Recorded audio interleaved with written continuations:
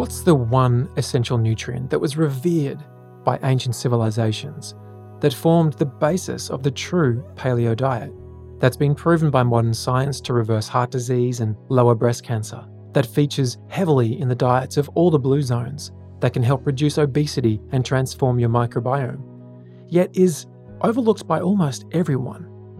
Join me in this episode where we look at this one crucial nutrient, and it's likely in your fridge right now, but find out how it can radically up-level your health and your poo as well. Don't say I didn't warn you. He said, how does that feel when you open wide? She said, what do you see when you look inside?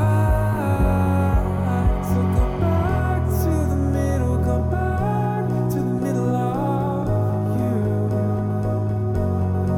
So come back to the middle, come back to the middle of you. Welcome back to the show. I'm your host, Nick Broadhurst, and that song you were listening to is a remix of one of my singles called Open Wide. That is the Part 1 remix, and you can find that on my very first album, which was called Thank You. Just head to Spotify, search for my name, click on the album Thank You, and you can listen to that remix in full.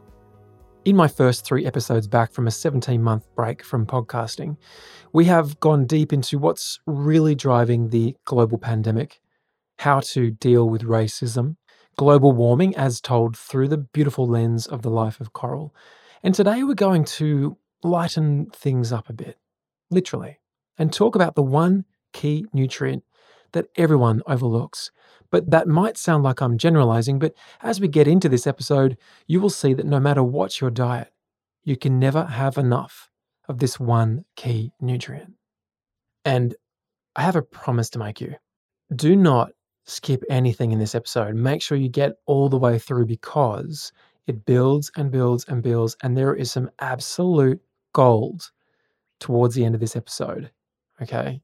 This is really important stuff.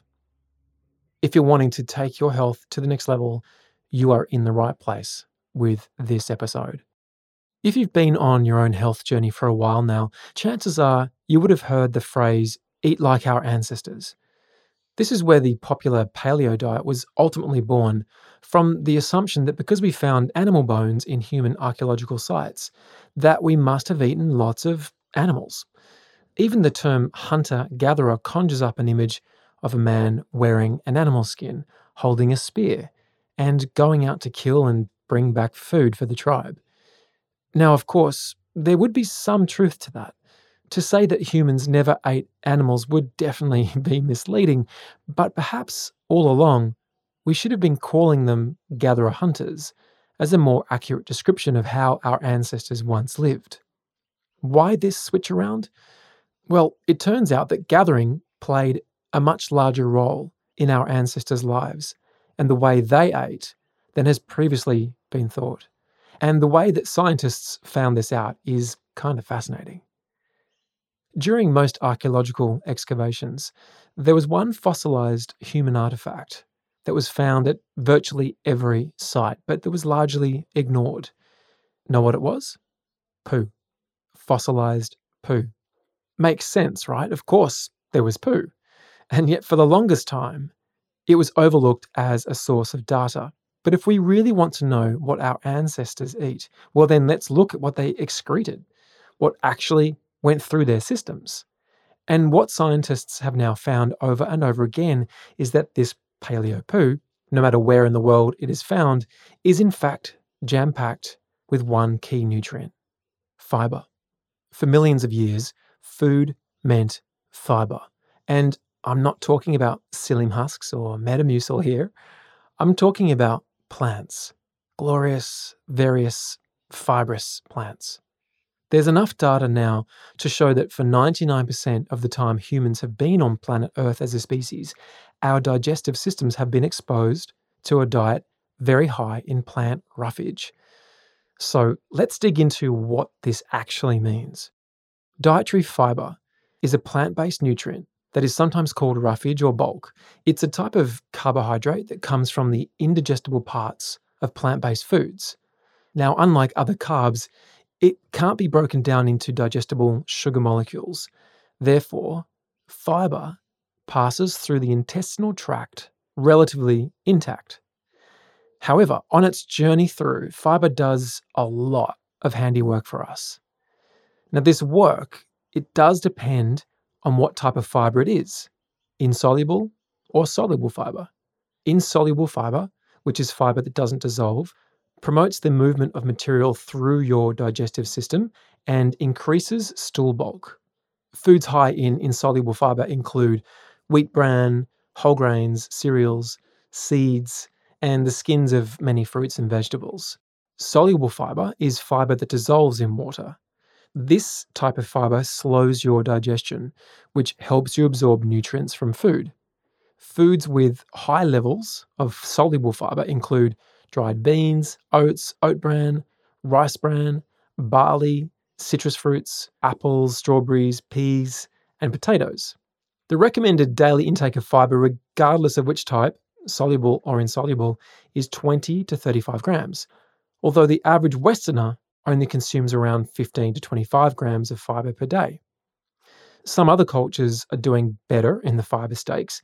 In rural China, studies have shown an average of 77 grams per day, and in rural Africa, 60 to 120 grams per day. In fact, it's been demonstrated that rural Africans can usually pass a stool specimen on demand. No pushing, just a nice little slide out the backside, a clean snap, one wipe, so to speak. Which is awesome, but most of us Westerners are not getting anywhere near that much. By comparison to these modern measurements, do you know how much fiber there was in the average Paleo poo? Drumroll. 104 grams. That's 3 to 4 times the recommended daily intake, and a whole 4 to 5 times what most of us are getting. Now, this intrigued me, so I decided to do an experiment recently and tracked my fiber intake for a day. I wasn't trying to increase my bulk, I was just eating normally for me. This was on a training day where I ate a bit more food than days when I don't train. And remember, this is what works for me. I am a Vata Pitta male who exercises a lot, has a fast metabolism, and has to feed a very hungry, creative brain. I started out the day with warm lemon water. Then for breakfast, I had gluten-free organic oats cooked in water with wild blueberries, maple syrup, and some freshly ground chia and flaxseed that I ground up that morning, topped with cinnamon and a side of ginger tea to wake up my digestion. And this, honestly, it barely touched the sides.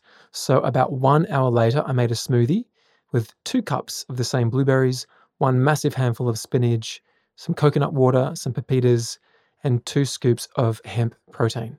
I drank this slowly over 1 hour during my morning songwriting session. About 1 hour before lunch, I had a big bottle of very warm water. Then for lunch, there was 2 small sweet potatoes, a cup of black beans, steamed broccoli and kale with a squeeze of lemon juice because lemon and greens increases the iron absorption, and then some yellow mustard seed powder because when you cook cruciferous vegetables like broccoli and kale, you are making the sulforaphane less available, which is a really, really important component of cruciferous vegetables, right? So when you put yellow mustard seed powder on, it makes the bioavailability from these cooked cruciferous vegetables much higher. Then I topped that with some dulse for some essential minerals and some mixed nuts. Okay. Now, it was super yummy and super cheap. That's one of the benefits of eating plants, not expensive. And little side note, I did a podcast on food combining, which was called How Food Combining Would Transform Your Digestion, which was episode 100. And this explains how I would actually eat that meal for maximum nutrient assimilation. So definitely check that out. I've had some people tell me that one episode literally changed their digestion. So 100% check it out. Now, after lunch, I went for a 1 hour walk. And when I came back, I had another bottle of warm water. In the afternoon, before I did my workout, I had just a really small mandarin, just for a little bit of easy to digest glucose, a bit of extra vitamin C. And then I worked out and had a post workout meal, which was a smoothie of mixed berries, some coconut water, 2 scoops of fermented brown rice protein powder, some hemp seeds, and some spirulina. Okay. And then dinner consisted of some really beautiful, gooey, baked sweet potato again, a lentil curry over a small bed of quinoa, some steamed mixed vegetables topped with lemon juice, and a sprinkle of chopped nuts again. Very similar to lunch. It sounds like a lot, I know. I mean, who eats that many plants? Surely that must have smashed the paleo poo for fiber content, right? Like, there's no way they could eat that much plant matter back then. Actually, no. I made it to 94 grams, right? That may be very good for a Westerner, but this shows us very clearly that our ancestors were chowing down way more on roughage than they were on ribs. As well as revealing our fiber intake, our bowel movements also tell us a lot about our health. Egypt, with a civilization that lasted over 3,000 years, knew a thing or two about the body, and they cared a lot about bowel movements. Pharaohs even had their own physician known as the guardian of the royal bowel movement, directly translated as shepherd of the anus. I kid you not. They were seriously onto this, right? Hippocrates, the father of medicine, said that 2 to 3 bowel movements per day was ideal. And I'm not talking about squeezing out some hard, stinky little nuggets. These should be 3 smooth and easy, smiley logs that take 1 wipe to clean up, right? The hallowed clean snap. If from this episode I can share just one simple idea with you that would make Hippocrates proud, it would be this: a movement for every meal. That means if you eat 3 meals a day, there needs to be enough plant material in there to allow for a healthy poop each time. Common sense, right? Your poop is made up of around 75% water. So if you want some easy sliders, you got to sip that water and have a diet that is made up of foods that contain a lot of water or that hold water when soaked and cooked. Interestingly, when you take the water away from poop, 50 to 80% of it is actually bacteria. It's not yesterday's food. And what do bacteria feed on? Fiber. Now, to reach this milestone of a movement for every meal, it helps to understand the mechanics of the gut and what happens when we eat. Within our first few mouthfuls of food, we stimulate a reflex that causes waves of colonic activity and starts the process of emptying our bowel. To trigger the actual defecation reflex, however, you need to accumulate 100 to 150 grams of feces in the bowel. So if you are only having 1 bowel movement per day or 1 every few days, which averages around 100 grams in weight, then clearly you are nowhere near getting the fiber you need to bulk out that poo. It makes so much sense. Bowel movements, regular ones, are so important that there are even calls in the medical community to make them a vital sign that is assessed in hospitals, just like blood pressure or your pulse rate. I mean, I'm definitely an advocate of that. So that's a lot of talk about fiber and poo, but why does this all matter? What is fiber actually going to do for you? Let's look at it through the lens of the world's #1 killer, heart disease. Dr. Dean Ornish published a landmark study in 1990 in one of the most prestigious medical journals in the world that proved diet could not only slow our #1 killer, but actually reverse heart disease and open up clogged arteries without drugs, without surgery. And what was the diet used in the study? It was a low-fat, whole food, plant-based diet. And it's not just heart disease. Breast cancer risk has been shown to be lower in people with adequate fiber intakes. And note that that's just adequate intake. Imagine if the study was done on those with optimal fiber intake. And it turns out that those rural societies that have much higher fiber intakes than the vast majority of Westerners have drastically lower cancer rates. When you eat more plants and get more fiber, you also get a much broader spectrum of other nutrients, which have their own protective qualities.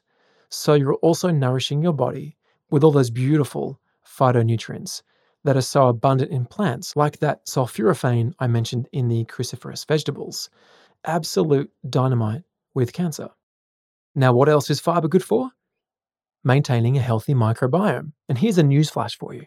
It's not the juice cleanse or the expensive probiotic that does the regular heavy lifting of keeping your gut squeaky clean. It's the fiber and the diversity of fiber in your diet that is most important. When our microbiome gets out of whack, we create gut dysbiosis, which is basically where your microbes have been damaged by either pharmaceuticals, stress, environmental toxins, poor food choices, the products that you're putting on your skin, which are absorbing straight in the bloodstream into your digestive system, antibiotics, and the water you drink even, and so much more. I can personally testify, and boy did I learn this the hard way, that a diet high in fat, like low carb or the very trendy ketogenic diet, is the single fastest way to destroy your gut microbiome and create dysbiosis. The good bacteria just don't get the food they need when you're eating that way, so the balance is quickly destroyed and allows for pathogenic bacteria to take over. Even modern so-called healthy diets like Paleo, while they are definitely better than a traditional Western diet, are still going to be lacking in the fiber diversity needed to nurture a healthy microbiome. And with that in mind, if you look at the carnivore diet, which is zero fiber, well, enough said. Good bacteria just can't flourish under those conditions. And good bacteria equals good health. So let's zoom in closer on your microbiome. There are around 38 trillion microbes inside you right now, which means there are more microbes than there are cells in your body.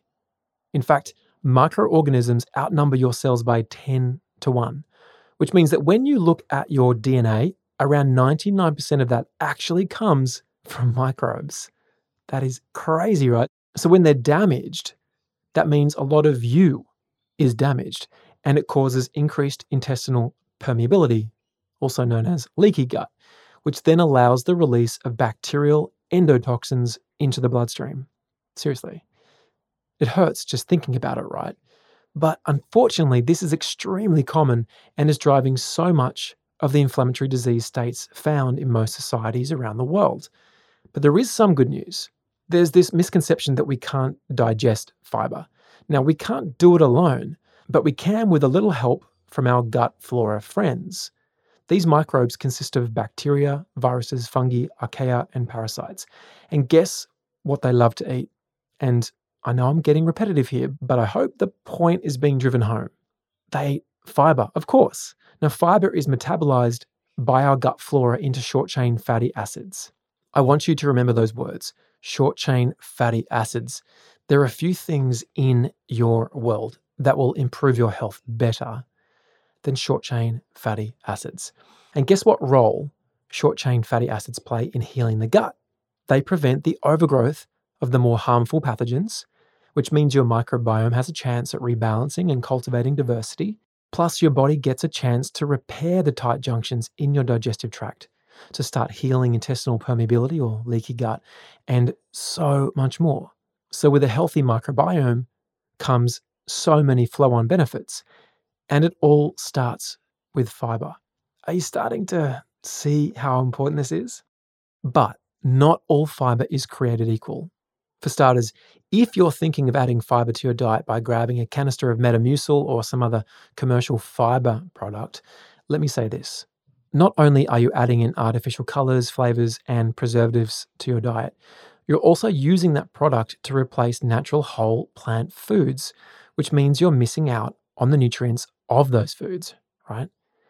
Now, likewise, if you're reaching for a natural fiber replacement to add more bulk into your diet, like psyllium husks, yes, definitely a step better than Metamucil, but ideally we don't want to have to tack fiber onto our diet as an afterthought.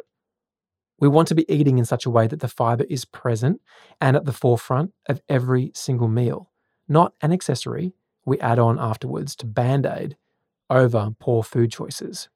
This means the absolute best option to increase your fiber intake is to look to the plant world and ingest a vast array of different plants. Each plant has its own unique fiber makeup, which will benefit different microbes, allowing a much more robust spectrum of bacteria to thrive. This means your health can essentially be judged by the diversity of plants in your diet. The more different types of plants you eat, the more microbial diversity you get in your gut. The more diversity in the gut, the better your health. It's a simple equation. There are tens of thousands of different microbes in your gut, hopefully, if your gut's diverse, and they all like different foods. So make sure you feed them a diverse mix of plants. So when it comes to ensuring diversity in my own diet, one of my favorite sources of inspiration recently has been the new book by Dan Buettner called Blue Zone's Kitchen, 100 Recipes to Live to 100. The author visited tiny kitchens from Ikaria to Okinawa to learn these almost forgotten recipes and to document them before they were lost forever as the older generations with the knowledge slowly start to fade away. So if you're interested in diving deeper into the Blue Zones, I did an entire 10-part series on this show called the Longevity Series, right? It's really cool stuff. And you can find that starting at episode 40. There's also a fantastic book that has just come out, which I cannot wait to read, by Dr. Will Bulsiewicz, called Fiber Fueled, the plant-based gut health program for losing weight, restoring health, and optimizing your microbiome. And I just had a little sneak peek at the contents, and it gives you a 4-week plan to transition to a plant-based way of eating, which is super cool, all coming from a doctor with a lot of experience in this space. On that note, let's be clear. This is not a diet. It's a lifestyle. It is not restrictive. It's expansive. No matter what your dietary preference, you are going to live longer the more plants you eat. Vegetables, fruits, whole grains, nuts, legumes, herbs, spices, mushrooms, sea vegetables and seeds. There is a whole world for you to explore, and your bugs will thank you. And your poo will too. Thank you again for joining me on the Nick Broadhurst Show. You can get all of the show notes. There's a lot of references in this one, and that is iamnickbroadhurst.com/112. And you can also get a full transcript of the show if you want to send someone who wants to read it instead of listen to it on a podcast. And please do me a massive favor. Share this on your social media. This is such important information, and because of all the mass confusion out there over the past, well, really just the past decade, there's been so much confusion around diets and things like ketogenic taking hold and carnivore and all these sorts of things that, honestly, if people just know the importance of this one essential nutrient, it will change their life. I mean, I'm speaking from experience as well, but I'm basing this on science, but it has changed my life. When I was ketogenic, I literally destroyed not only my gut, but my health, my general health, my mental health. I was depressed for 12 months on a ketogenic diet. The majority of our serotonin is made in our guts. So if I wasn't feeding it what they needed, they weren't happy, which means I wasn't happy. So please, let's share this information. Tag me at @IamNickBroadhurst, and let's get this information out into the world. Last of all, I'm a musician, so head to Spotify, search for my name, and please hit the follow button and add 1 or 2 or all of my songs to one of your favorite playlists. I'd be super grateful. And remember today to look up. See the beauty around you. See the beauty within you. Be gentle with yourself.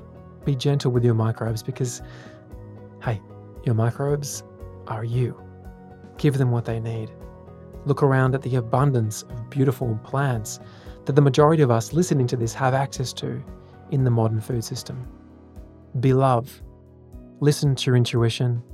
And as always, have a beautiful day. I love you heaps. Mwah!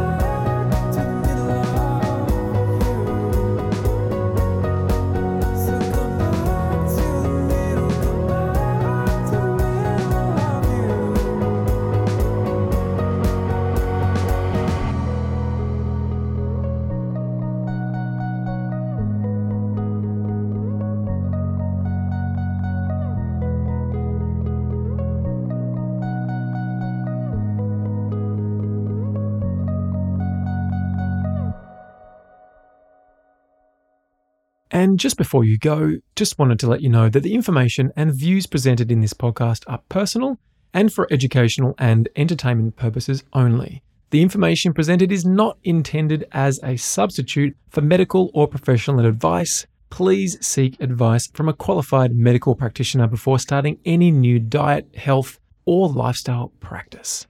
There you go. Catch you soon.